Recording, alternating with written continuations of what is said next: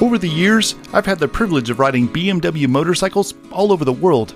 And the one thing I've come away with is that the only thing more extraordinary than the ride are the people you meet along the way.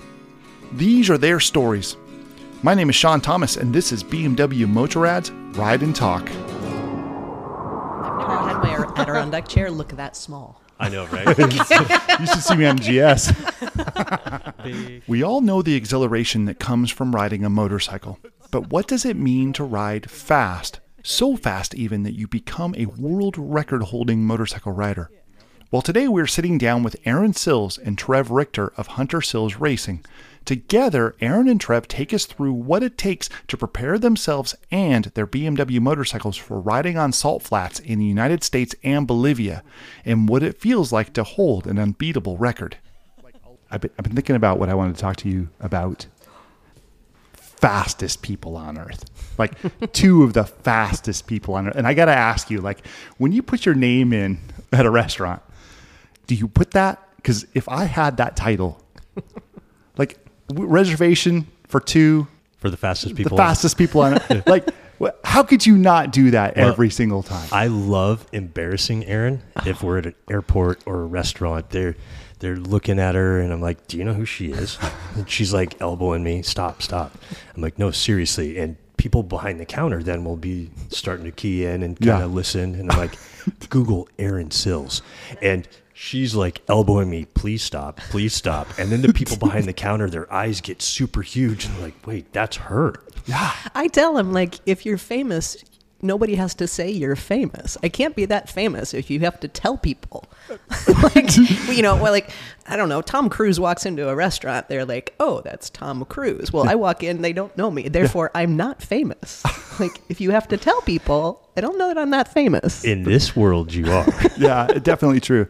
Land speed racing isn't something that really makes you famous very often. I'd say it's one of the little known, most extreme sports on the planet, which is why I like talking about it, because people, unless you grew up watching the wide world of sports and seeing it covered, seeing Speed Week back when I was a kid, my dad watched it. Yeah. But they don't really cover it that much anymore. So unless you hear us evangelizing about it, people are like, wait, what is that? What do you do? And then they say, well, how hard is it to go fast in a straight line?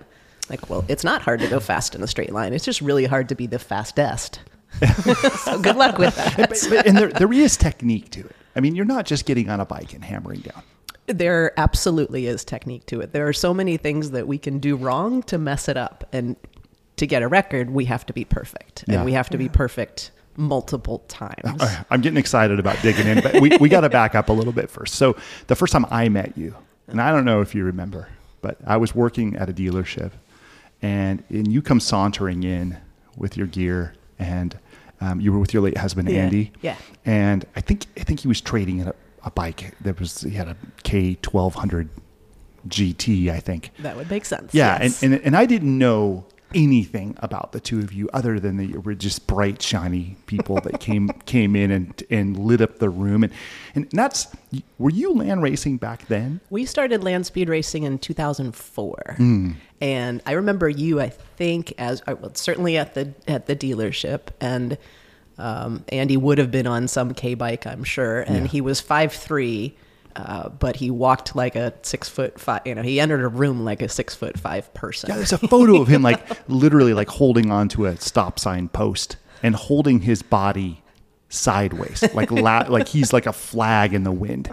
And he was as strong as he was. Small and strong, and he always rode big bikes. So in fact, that's how I learned how to ride, was being a passenger in a pillion with him on a K1200S. And for about a year, I rode as a pillion, and he would tell me everything he's doing as he's doing it and why. And if you're 5'3" and you're riding a bigger bike, you have to think ahead a little bit further and plan ahead a little bit further. So he had techniques and rules for why he was doing what he was doing, and he would tell me about those. At some point, there's a lot of conversation. Like, okay, I got it. I know. We pulled into the right here, and I know why. But he told me for that year what he was doing and why, and that's how I learned how to ride. And then I got on the front of the bike, and from there on out, I was done being a passenger. Now, you were riding That's cool. before then. Like you were as a kid. No, I had my license when I moved to San Francisco in 1999, but I would say I wasn't, and I thought I was a good rider, but I actually learned to really ride when I met Andy and started sport touring riding. So sport touring across the country. We had some time on our hands, and so we would just put all kinds of miles crisscrossing Nevada, Highway 50, the loneliest highway in America. And that's when I really started riding. So later on, then you got into riding, but there's had to be this giant leap to go from I'm casually riding and I'm learning some techniques, and then suddenly you're going fast. They had something on the they still do have something on the Bonneville Salt Flats called the Run What You Brung. And I went up with Andy in 2004, and he and I both rode our motorcycles onto the salt. And when I found out they had this Run What You Brung, and I had to do some minor safety inspections on my bike and make sure I had the right gear, and then you could just all out, open it up and go. And as soon as I did that, I'm like, okay, on the whole ride home, I'm like, all right, what race bikes are we going to get? Because I'm not coming up here again without a proper race bike. And we need two of them, by the way, because as Trev will acknowledge now too, you need, if you're going to have two racers, you need two bikes, because you can share, but you both want to be on it at the same time. So the two of you decided at the same time, we're going to do this. Mm-hmm. We're going to go ride fast. Yep, pretty much. And Andy had read an article. The San Jose BMW dealership was building a purpose-built race bike, and he read an article in a magazine, and he showed up at the dealership and said, "Hey, I'm here for the job." And Chris, the owner of the dealership at the time, said, "Well, you're a mechanic? Are you a service person?" He's like, "No, I'm gonna pilot that race bike." Chris looked at him like, "Well, okay, well that's interesting, because." No, you're not. But by the way, what makes you think you're qualified for it? And he says, well, first of all, I'm the right size, because he was small. But second of all, I've got more experience with these bikes going super fast, let's just call it highway speeds, than anyone in the country, because this is what I do. I go out to Nevada and I rip Highway 50. Anyway, it was a great conversation, and Chris and Andy became friends. But Chris said, well, my mechanic who's built the bike is going to race it. So sorry. Well, about a week before the event, Andy got a phone call from Chris, and Chris said, well, my mechanic's wife is pregnant, and she's going to deliver any minute, and he is grounded and can't leave the city. And Andy's like, awesome, I'm in. And so he went up and raced that, and I went with him to crew, and that's when the whole Run What You Brung thing, and when it all started. It's such a shock to me to meet somebody like you who... You would think that with all the success that you've achieved, that you were born for it and you groomed for it for decades, and you weren't. You just went and rode and said, I want more of this. Mm-hmm. Well, and you progress like any other sport. So the first time I rode, I probably went 150 miles an hour and thought that was crazy fast. Yeah. And then I've worked my way up in the 17 years that I've been doing it. Worked my way up probably 10 miles an hour at a time, and that last mile per hour is always the hardest one to get to, but it's certainly a skill. So I'm going to fast forward a little bit, and we're going to touch on that again, but it's 2015, and I called you up on the phone and said, I need you to go to this off-road school. And I was working for Rawhide Adventures at the time. Trev was working for Rawhide Adventures at the time in Colorado, and so you show up, and so we all meet, right? And we shove Erin into the off-road world, and you had, you were born to ride off-road, right? You've been groomed for that. Yeah, right. I remember the phone call. I remember talking to you. I was in my car driving to work, and you'd called and had presented me with an invitation to come to Rawhide, and I'd never been on the dirt in my life. I have a GS, but I just thought that if you go onto the dirt, you're going to break a collarbone. So why would anybody want to do that? But I was in a mode of Andy had recently died, and I was in a mode of saying yes to all these invitations that were coming up. So I just said yes, not really knowing what I was getting into. And it's the first time I'd ever been in the dirt. Continued to ride as much dirt as I can now, actually. Yeah. And it's interesting because you were a street rider. You got interested in riding fast. which really, I mean, the salt flats, you're riding off-road. Yeah, it's a variable condition in terms of the salt. It can be as firm as asphalt, but it's always got a little bit of salt on top of it, or it can be relatively moist, in which case we're not going to set a record. But it is something where I found that learning the dirt skills and becoming comfortable with the motorcycle moving around underneath me and not trying to control it in that regard, but rather let that little bit of movement happen, allowed me to relax at a 200 mile an hour speed and become a better racer. 200 miles an hour. 242 miles an hour. And this is, now we're not talking just going fast. We're talking world record speeds. Yes. So the bikes that my team and I are racing now are BMW S1000 RRs, and we have two of them. One is outfitted with nitrous, and the other one is naturally aspirated. And so we're racing those now to progressively higher and higher speeds. Okay, now, not to be outdone, Trev here is riding an off-road instructor as well. You get dragged into this. And I remember you going, I kind of want to see what I could do. Of course. Going fast. Not just going fast on any bike, though. Of course. You wanted to go fast on a GS. Exactly. Yeah. So you got to tell us, where did this come from? So that initial training class where we all met Erin, we became friends. And through the years, she introduced, hey, I would go to Bonneville. I would help out. I would send her off the line. I would be there at the end to pick up the bike. And in the back of my mind the entire time, it's like, I want to do this. I've always wanted to do this. I've done some legal-ish speeds on my bikes that I've had through the years. And seeing the Bonneville and being there and watching how the races are performed and the safety and everything around it, and just being able to go as fast as you possibly can, as the machine and the conditions will allow you, I always wanted to try that. So as an introduction, Erin's like, hey, so what bike do you want to race? It's like something that nobody else has done. Yeah. So my current bike, the only bike I own is a GS, 1200 GS. And I was like, you know what? Let's do this. So we wanted to do something special with it. Not only see how fast the bike could go and a weird kind of option to race at Bonneville, and do it for a good cause. So I work with an organization as a dirt coach for them, Motorcycle Relief Project, which is a great thing, helping vets and first responders with PTSD and the issues that they face with that. So international too. Yeah. They work with everybody around the world. Yeah. And incredible organization. So if you haven't, check them out. But the idea behind the world's fastest GS was get me my intro into racing on the salt and the dirt like we do, and for the good cause. So we would raise awareness for MRP. Yeah. And at the end of the bike's career, once we raced it and got it as fast as possible, then we would donate that bike to them. So now every time I go back to coach one of the week-long rides that they do, I get to ride my old race bike, which is epic. So you really, the GS in ways is kind of a good fit for land speed racing just because of the terrain. I mean, it is exactly. You're riding off-road. Exactly. And there's this impression that when you think of the salt flats, that there's some big strip of concrete out there that you're riding on. And that just is not at all. No. But help us understand, what is it out there? What is it like showing up? What is the material like? What are you looking for? Walk us through it.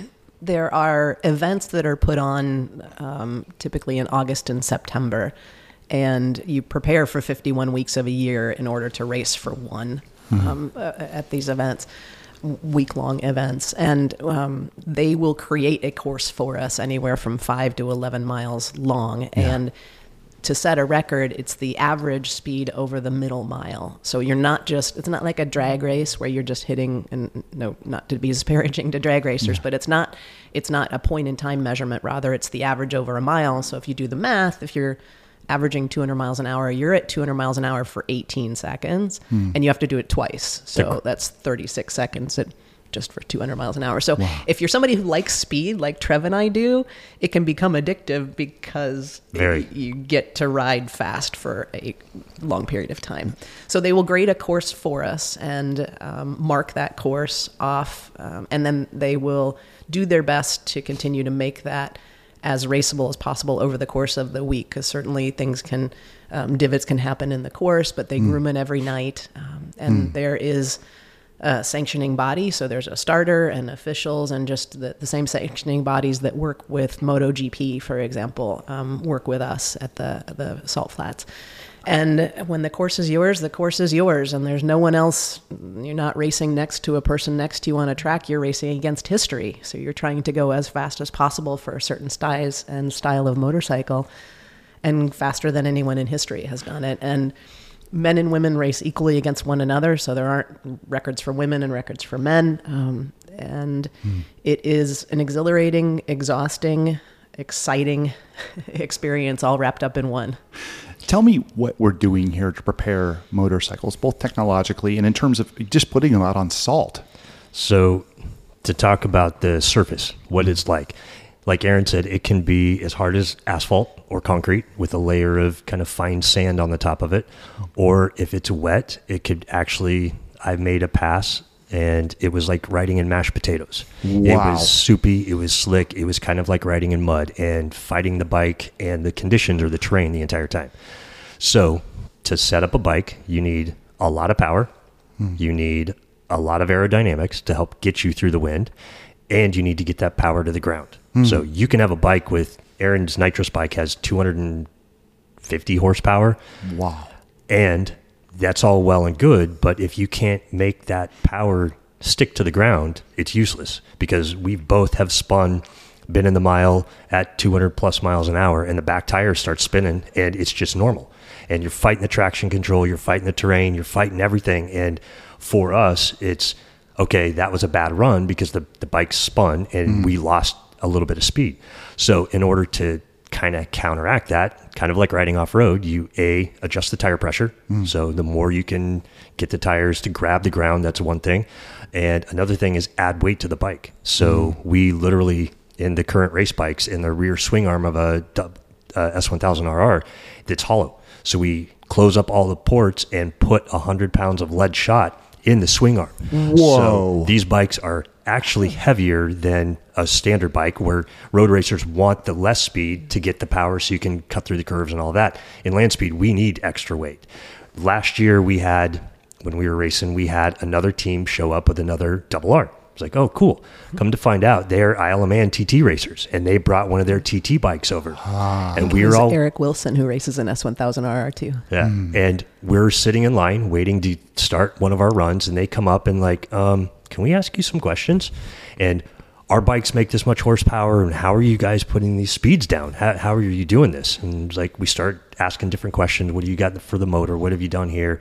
It's like, have you put any ballast on it? Well, what's that, mate? It's like, extra weight. He's like, well, yeah, we're spinning like crazy. Yeah, so are we. But guess what?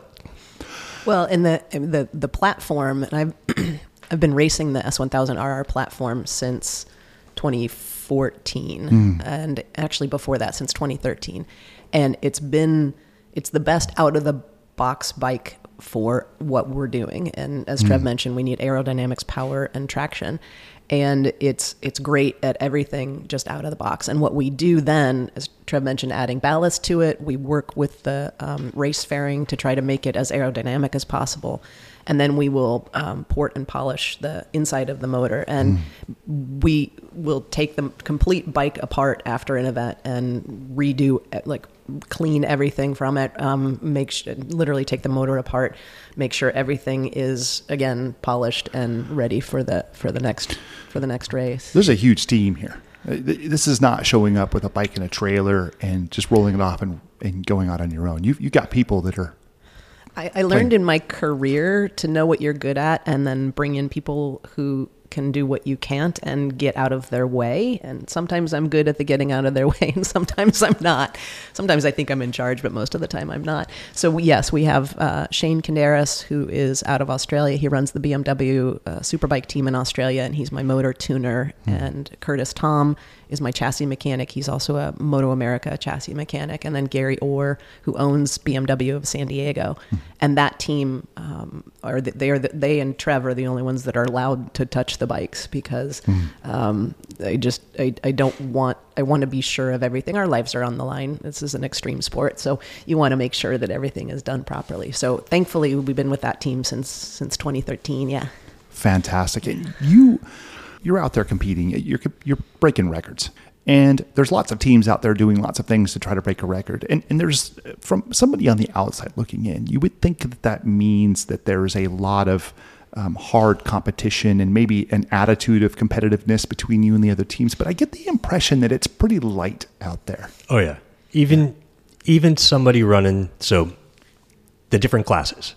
You could have 2-cylinder, 4-cylinder, 1000 cc, 1350, blown, turbo, alcohol, fuel. There's so many different classes of bikes. There are people out there have records on a 50cc scooter, and to make it blown, they threw a turbocharger under the seat. And it's like, well, it's got a turbo on it. It doesn't have to work, but there are people out there setting records at 13 miles an hour, and that's huge for what they're doing. Yeah. What we're doing, even if it's somebody's on the same bike and, hey, we need a sprocket, we need this. Even though they aren't competition, it is kind of like a family. Everybody out there wants to help each other, and they'll put it out over the radio. Hey, so-and-so needs a chain. And if we happen to have a chain, hey, come on over, we'll give the chain. So everybody wants to see everybody succeed and do as best as they possibly can. So that's kind of the cool part about it. Now, I have witnessed people getting super, super upset of, oh man, they just took my record. But Erin set a record once on the production bike, and one of our really close friends runs a Honda, same size, same going after the same record. He's like, I wanted you to break the record, but I didn't want you to do it by 20 miles an hour, because now there's no way I can beat that. It is something where, and a lot of motorcycling, we self-select into it, right? And so there's camaraderie also in off-road riding. If you're a GS rider and you see somebody on the trail, you're going to say hello. If you're a motorcyclist and you see someone at another motorcycle in a gas station, you're probably going to say hello, because you've self-selected yourself into this position, into this sport. And it's the same thing with land speed racing. If we've found the way to get there and we're driven to be there in some way, whether it's being competitive or, like me, I saw it as a kid on the Wide World of Sports, whatever it is that drew you there, you have that in common with all these other people. So I've found, and Trev found this as well, we might just spend 1 week a year with these people and the other teams, but they will very quickly become family. And so we've been to our friends' weddings we only know on the Salt. We've never been to their house. They live in Alaska. But we are dear friends because we share that camaraderie and that breathing of relatively rare air that finds ourselves there. So you're out there seeking to break records, and those records generally, there's always going to be another year, and there's going to be another opportunity for you or someone else to come and break it. But you do hold an unbreakable record. You have a record that will be yours forever. Tell us a little bit about that. Well, so the records that we set are typically American or national or world records sanctioned by the AMA and the FIM. There's also this thing called the Guinness World Book, which I'm sure people are familiar with. And the Guinness World Book has the craziest records in of all kinds of things. If you've seen people with, the juggling Rubik's Cube person who just had a world record juggling the Rubik's Cube. Anyway, so at one point, Andy and I decided that as a means by which to hope to expand the sport of land speed racing, we would see if people could race two at a time on a motorcycle, so tandem. And because we didn't want the stereotypical man in the front, woman in the back, and you have to take two passes, We did it with Andy in the front and me in the back for the qualifying run, and then the other way around, me in the front and Andy in the back for the return run. And we knew there's no class for this for SCTA or AMA or FIM, but what the heck, Guinness might think this is kind of an interesting record. So we were at an event and got permission from the event organizers to do this 2-up pass for Guinness World Book Record. And so, yes, we are the fastest. Andy Sills and I are the fastest 2 people simultaneously on a motorcycle at 182 miles an hour. But when the race organizers saw literally me holding on the back of the motorcycle, the S1000RR, and how fast we were going, they quickly shut it down and said, no more, you get your record, but this is never going to happen again. And so, we're the fastest 2 people simultaneously on a motorcycle in the Guinness World Book, but no one will ever be allowed to try that silly act again. And so, I think that'll be a record in perpetuity. So you're on the salt flats.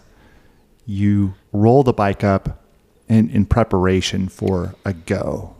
Can you take us to that moment? What is happening? What's the hustle bustle around you? So the hustle and bustle, as you're waiting in line, you're just kind of like hanging out with your friends and not really doing much with the bikes because they're pretty much set up and ready to go. The last minute checks, so you get 5 to 10 vehicles in front of you. You offload the bike off the trailer. You get it on a stand. You check the tire pressure. You warm it up. You start doing a heat cycle. So you warm the bike up and just let it completely get up to temperature and then shut it down. Say 2 vehicles, 2 bikes ahead of you. Then you're running the bike. You're trying to get the heat staying in there. At that point, we have our gear on, our helmets on, our gloves on. We are ready to go. And at that point, the hustle and bustle is you're at the start line. You have the starters there's 2 lanes typically. One person starting each lane, and they'll go alternate back and forth. You have a massive crowd of people because everybody wants to see the vehicles or the bikes take off, which is kind of cool. So everybody's taking pictures, and typically if we're up at that point, it's usually hot as Hades out there on the salt because all that heat and everything's reflecting up. So we're sitting in the truck that's pulling the trailer with our full gear on, with the air conditioner vent blowing straight in our face to try and cool us down. So we each have a different way as we start a race. But for me personally, I will get on the bike. It's my turn to go. And the biggest part for me, it's like, okay, which side of the course am I going to go down? Talk to people. This side's smooth. This side's got some bumps. And my gear's on. I'm ready to go. We put the lanyard on, which is a safety device. If we get separated from the bike, it will kill the engine and it doesn't keep running. So I'm ready to go. And my big thing is I'm listening to music as I'm running. So I can't literally put my phone and I can't have a comms device on the outside of the helmet because they're worried about drag and any of that. So I have earbuds in, and my last minute checklist is, okay, yes, my song is playing. Erin will usually hit the play button and it's playing. She'll tuck it in my jacket pocket, zip me up, snap the top, and then the starter gives you a thumbs up. You give them a thumbs up. You shut your visor on your helmet and take off. I thought for sure you were going to talk about like Lucky underwear. Oh, hell no. Hell no. He listens to music. I'm all about earplugs, and I'll be sitting, getting ready to go, and I'm running through the pass in my head and thinking about how to do everything perfectly and running through, because you do, especially running the nitrous bike, there are many safety aspects to the nitrous system, one of which is, for example, if you're at any point less than 100% throttle, once you're in the nitrous, then it will turn the nitrous off. If you shift too early, if you shift too late, there are all these precautions that could really mess up a run. So I'm in our chase vehicle with my gear on, ready to go, the air conditioning blowing into my helmet, and I'm running through the race. And he's there figuring out what he wants to listen to as his go song. Because there certainly are some, there are some routines and things. There are, Curtis will say certain things to me. Trev will say certain things to me that are the, hey, you didn't say that in the right order. Say it again. Yep. Have fun, go fast, see you at the end. Wow. Okay. So somewhere along the lines, you get a signal to go. Mm-hmm. And this is, you said 100% throttle, but on the salt flats, I mean, are you pinning it at the start? No. Okay. No, because the other thing we have to manage is traction. And so if we spin up too quickly, then we're going to get into our traction control too early, and that's going to also ruin the run for us. And you mentioned traction control, and that's very interesting to me because there's a mindset that once you get at that level of riding, that you're not using tech like traction control, but it really is important. It completely is. There are times where, I mean, if you don't have traction control active on the bike, and on the S1000RR, you can adjust the level of traction control. Mm-hmm. We call it a double R. It's basically that in of just a few aspects. It looks like it's the same motor, all of that, but we change out the race dash, the hand controls, the foot control. Everything is different. So it's set up as a full like MotoGP bike. But with the traction control, yes, you are using that to help you, because like Erin said, the course is slick. And we can adjust the traction control in a way that at 200 miles an hour, you hit a soft spot, the back tire starts breaking loose.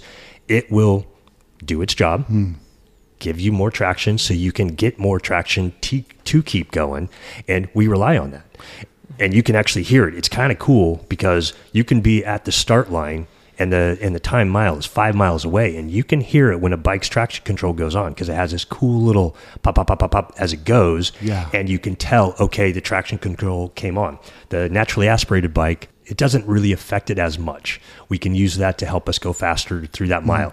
On the nitrous bike, like Erin said, one of the safety features is if the traction control is activated, it will kill the nitrous. And then you wait and wait and wait for that run. And once the nitrous is out, guess what? You're going to be going as fast as you can then, and then the run's over. Wow. Cussing in your helmet. Over the music in some cases. Exactly. So you get the signal to go. You start spooling up. You're not hammered down. You got a long way to go.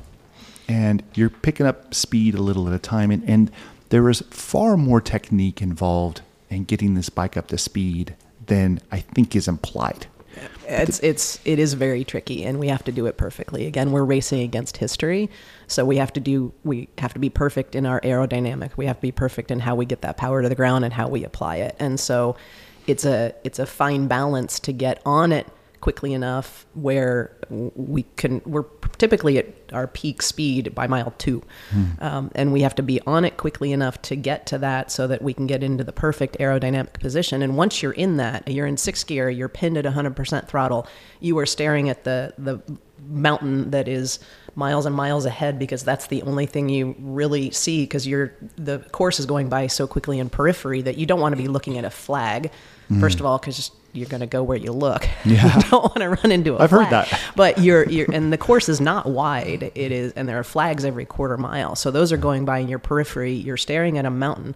You're making sure you're in 6th gear. You're at 100% throttle, and then you are as small as you can physically get. So what's running through my mind is: are my elbows tucked in? Are my toes tucked in? Are my knees tucked in? Can I get lower? Can I flatten my back out more? How can I get smaller? And at the same time, you're going over 200 miles an hour in 6th gear at 100% throttle staring at a mountain, and you need to know where you are on the course. Yeah. Did I just blow out the back end of the course? In which case, you need to know when to slow down. Yeah, sure. So there are many, many things that are going through your mind as you're racing. And then when you've gone through that and you say, all right, and by the way, there's wind, and at 200 miles an hour on a race bike that has a fairing that can behave like a sail, that's a whole other skill in itself. And it can be something where even a 2 or a 3 mile an hour wind can have a big effect on these bikes. And so I've had passes. We had a very windy year last year, and I've had passes where I'm at a pretty big lean angle at 200 miles an hour or more. Wow. And the wind will change along the course because of the way the mountains are. It can be 0 at the start. It can be 3 in the time mile. It can be 7 in between, and it can come from different directions. Yeah. So you're at the same time you're saying, all right, where am I on the course? I'm in 6th gear. I'm 100% throttle. Can I get smaller? Can I get smaller? And then a gust of wind comes along, and then you're dealing with that. Yeah. So you finish a run, and they're averaging out. For 2 runs, you have to maintain a certain speed in order to hit the record. So there is a duration of time where you finished your second run and you don't know how you've done. Yeah? Yeah. I mean, and it's not like you're staring at your instruments. you got to look where you're going. Yeah. So do you even know what speed you've hit? So the bikes are set up in kilometers an hour. So we can look at the dash and see how fast we're running. So like Erin said, in that moment of how small can I make myself, can I move around? I'm literally staring at the dash, watching the speed to see, okay, if I arch my back, hey, I gained a couple. And if I move forward, I lost a couple. So I will literally look at it. But at the end, I can't do the math plus everything else in my head that's going on at that same time to know, oh, that was 212.3. Yeah. Doesn't happen. So like to your point, yes, we will get out of the run, we'll get off the course, and we're sitting there, it's like, I just did it. Last year, I was trying to better one of Erin's records, and I was missing it by thousands. Down to a thousandth of a second. I promise I really was trying to help him. I really was. I was. So yes, there is that time, and we can go from 215 miles an hour, get off the course within a mile, and stop the bike. They'll have somebody, a safety person is out at the end of the course. They'll stop by, hey, you good? Do you need water? Any of that? In that moment, we're shutting the bike off. We're taking our helmet and gloves off. And then we have to wait, because not only is it the fastest place on the earth to race for the bikes, but it's the support trucks. We joke about it all the time. Bonneville is a hurry up and wait place. So we just went 215 miles an hour on a run. We're parked at the end, and our support truck can only drive 45 miles an hour for 6 to 7 miles. So I'm literally sitting at the end, playing with music. I'm texting, hey, that was a great run.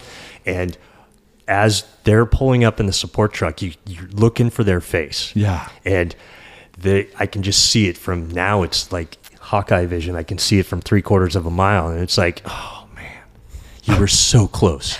and it's like either that or you see the arm from a mile away. Like, you just did it. And so it is pretty epic. There's a video of you. I think it's a 360 video. And you're tucked in on your bike and you're flying on the track, and it's just amazing.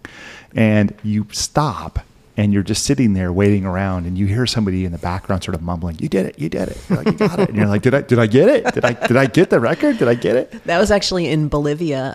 That actually was the pass where I went 237 miles an hour, and I beat my late husband's record by 1 mile an hour. And I had the honor of actually having Ralph Hudson, who's the world's fastest sit-on motorcyclist, be the one to tell me that I went 237, because he had just made a pass, and then I made my pass. And so Ralph came over, and I've got earplugs in, and he says, "Do you want me to tell your speed?" And I said, "Yeah, but I have earplugs in, so yell it." "Okay, you want me to yell your speed to you?" "Yes." And he said 237, and I just lost it in happiness. Wow. This is very interesting. Andy Sills, your late husband, such an amazing man that I had the honor of knowing. And he brought you decided together to do this, but he brought you into motorcycles in a way that you hadn't been before. He was a driving force for so many people, and he passed, and it would have been so easy to walk away from all of the things that the two of you were connected with. So easy. Everybody would have understood that. And you didn't. You went after it. And then somewhere along the line, not only did you go after it, but you beat his record. And that's so, it's beautiful, but it's kind of maybe a little bittersweet. I mean, where was your head at with that? Oh, it wasn't bittersweet at all. There was no bigger fan than Andy of my racing. And I'm pretty sure that he is, I know that he was very happy for me to beat his record, because he always was. So I could have left motorcycling, and that would have been an obvious thing, but I feel like the motorcycle community really gave me a bear hug, if you will. And look, that's how I met Trev. That's how I met all of you. I mean, Sean, you and I knew one another, but I didn't know Louise. I didn't know Trev. And so many other great people have come into my life and support what Andy and I were doing. And so I can't, he would have been very happy with me breaking his record for sure. No question. And this is not the end. There's more coming. You got some pretty exciting races ahead of you. Is that true? Yes. Yeah. So you're going to drive this land missile. Yes. Yeah. So tell us a little bit about that, Trev. What are you doing? I got the opportunity and was chosen to pilot a streamliner, which is, think of a rocket on two wheels or a glider plane with no wings. It's 28 feet long. It has a custom one-off. They literally designed 4-cylinder, turbocharged, 3-liter, 505 horsepower motor. Wow. The transmission and the motor were completely designed and built specifically for this streamliner. So 23 feet long, weighs 1,600 pounds. The only controls in it, you steer it with F4 fighter pilot or fighter jet control sticks. Kind of like you push them forward and back. That's how you steer it. And I will literally sit in. Oh, it's 28 inches wide, 28 inches off the ground. It's 22 inches wide and 23 feet long. It's Trev's shoulders plus half an inch wide On each side, yes. Wow. and it's a motorcycle because it has 2 wheels. Otherwise, it doesn't look like a motorcycle, Yeah, but it it looks, is. It looks like a glider with no wings. So I will basically be trying to go after the record of the world's fastest motorcycle. Again, the team, it's called the Bub 7 Streamliner. This one's the Bub 7.1. Yeah. Dennis Manning is the builder and owner and the brains behind this. And he held the record for probably 10 years as the fastest motorcycle. And then another team took that away from him. Then he got it back. Then they took it away. Mm-hmm. And Dennis has been thinking of only this for the last 12 years. And I was chosen to be the person inside the bike to make it the world's fastest motorcycle again. So he has to go faster than 376 miles per hour on a motorcycle. 300. Can we, Louise, what's the math? What is that in kilometers? Oh, yeah. For the rest of the world. A lot. It's a lot. I'm not sure. It's over 500 kilometers an hour. I did figure it out. It's 605 kilometers an hour. 605 kilometers That's an hour. the current record right now at 376 miles an hour. That I need to go faster than that to get the record back. The ultimate goal is actually 400 miles an hour. Erin, we're going to see some more out of you in land speed racing, yes? Oh, absolutely. I'm not ready to retire yet. I am excited to be part of the crew to help Trev break the world's fastest record, so I'm very happy about that.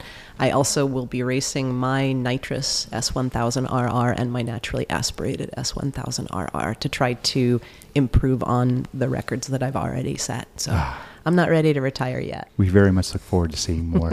Thank How you. can we follow you? Oh, let's see. Well, first of all, subscribe to womenridersnow.com. So that's one. Number 2 is follow Hunter Sills Racing on Instagram, Facebook. We'll be posting about our racing and, of course, keeping everybody posted about Trev on the Bub 7.1. Gonna be so awesome. Gonna be incredible. Absolutely the best of luck to you. Thank you. Get out there and show us how it's done. Oh, yeah. Badass. Rock on. Rock on.